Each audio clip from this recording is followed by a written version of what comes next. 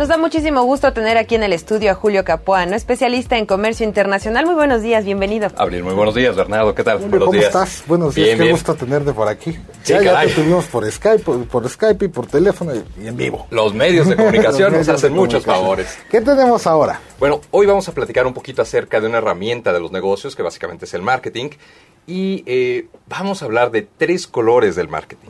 Eso es algo un poco raro, sí, interesante, porque son nuevos nichos de mercado. Hay que considerar que el marketing se enfoca principalmente a, pues obviamente, hacer herramientas para vender eficazmente los productos a la gente que los necesita. Vamos a empezar con el primer color, que es el marketing gris, o marketing gray en inglés, y básicamente va dirigido a todo lo que es la gente de la tercera edad. Este marketing se enfoca a productos y servicios para poder proveerlos a la gente con necesidades ya diferentes, tal vez discapacidades, cuestiones de salud, sobre todo servicios de salud está repuntando muchísimo. Estamos hablando que este marketing aplica a nivel global, es marketing internacional, por lo mismo recordemos también que en los países, en la mayoría de los países, bueno, estamos teniendo una población ya de adultos mayores creciente.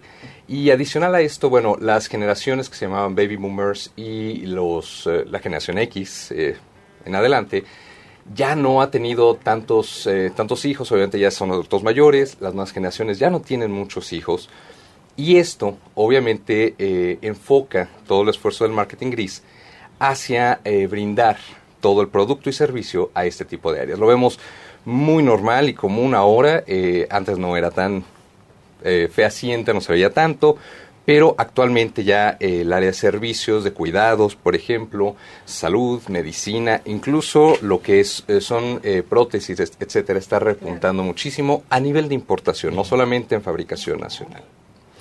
Segundo punto de marketing, el marketing verde, que muchos conocemos, el marketing que tiene que ver con lo ecológico, con lo novedoso, digamos, en cuestión de orgánicos, productos orgánicos, va enfocado más al área de productos, no tanto servicio, aunque sí se determina que hay una área específica de marketing verde de servicios y principalmente en el turismo.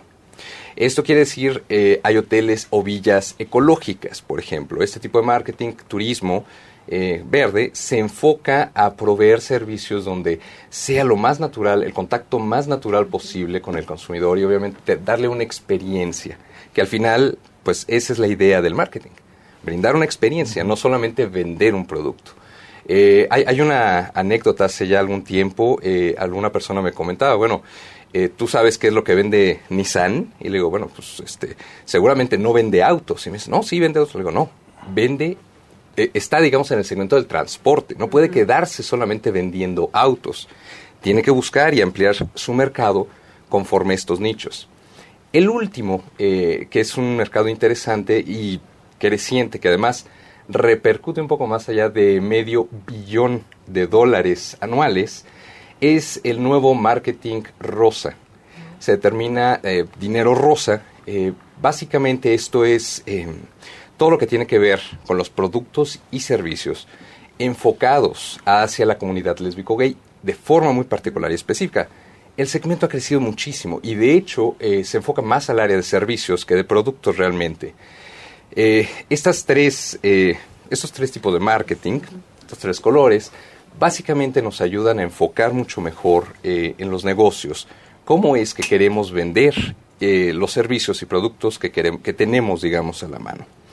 El último segmento, que es el marketing rosa, tiene una particularidad muy interesante. La mayoría de los países y lugares donde se está permitiendo el matrimonio de gente del mismo sexo, se determina que se vuelven algo que se llama dinkies, que de hecho se viene acuñando ese término desde los 90, si no me equivoco, que en inglés significa Double Income No Kids. Okay. Y básicamente son las parejas que se juntan, pero no tienen hijos, deciden no tener hijos y dedicarse a su vida laboral. Ese segmento de mercado en particular es muy interesante porque es el de mayor consumo per cápita en el momento a nivel internacional y el dinero rosa viene obviamente a multiplicar todo esto. Es muy interesante el fenómeno. Son 3 colores, 3 segmentos que están en crecimiento y que muy probablemente estamos viendo la punta del iceberg. Son muy grandes todavía para poder desarrollar, a nivel orgánico, a nivel de turismo, por ejemplo, etcétera. Estamos teniendo apenas una idea de lo que está sucediendo. Hay algunos ejemplos de cómo está evolucionando esto en Europa, que es lo más común. De hecho, en nuestro país ya se están determinando, por ejemplo, lugares específicos para lo que es el marketing rosa, que es muy interesante, porque no solo para la gente que vende y ofrece los servicios, sino para la gente que lo consume. Uh-huh. Esto genera una interacción y un dinamismo en la economía, tanto local como nacional, y al final se suma al nivel internacional, o sea, suma a los números internacionales que estábamos comentando. Pues interesantísimo los colores del marketing, Julio. Exactamente. Digo, porque además nunca habíamos... reparas, la publicidad era muy de colores, ¿no? Sí, de hecho, exacto. hay la teoría del color en la publicidad, pero en el marketing siempre había sido un poquito más cuadradito y todo este tipo de cosas, y ahora vemos que empieza a encontrar un lenguaje distinto, ¿no? Exacto, y empieza a transmitirlo, el lenguaje precisamente transmitirlo para pues todos los que a veces no conocemos, ¿no? Del marketing claro. De forma específica, tienes toda la razón. Julio Capuano, tu Twitter.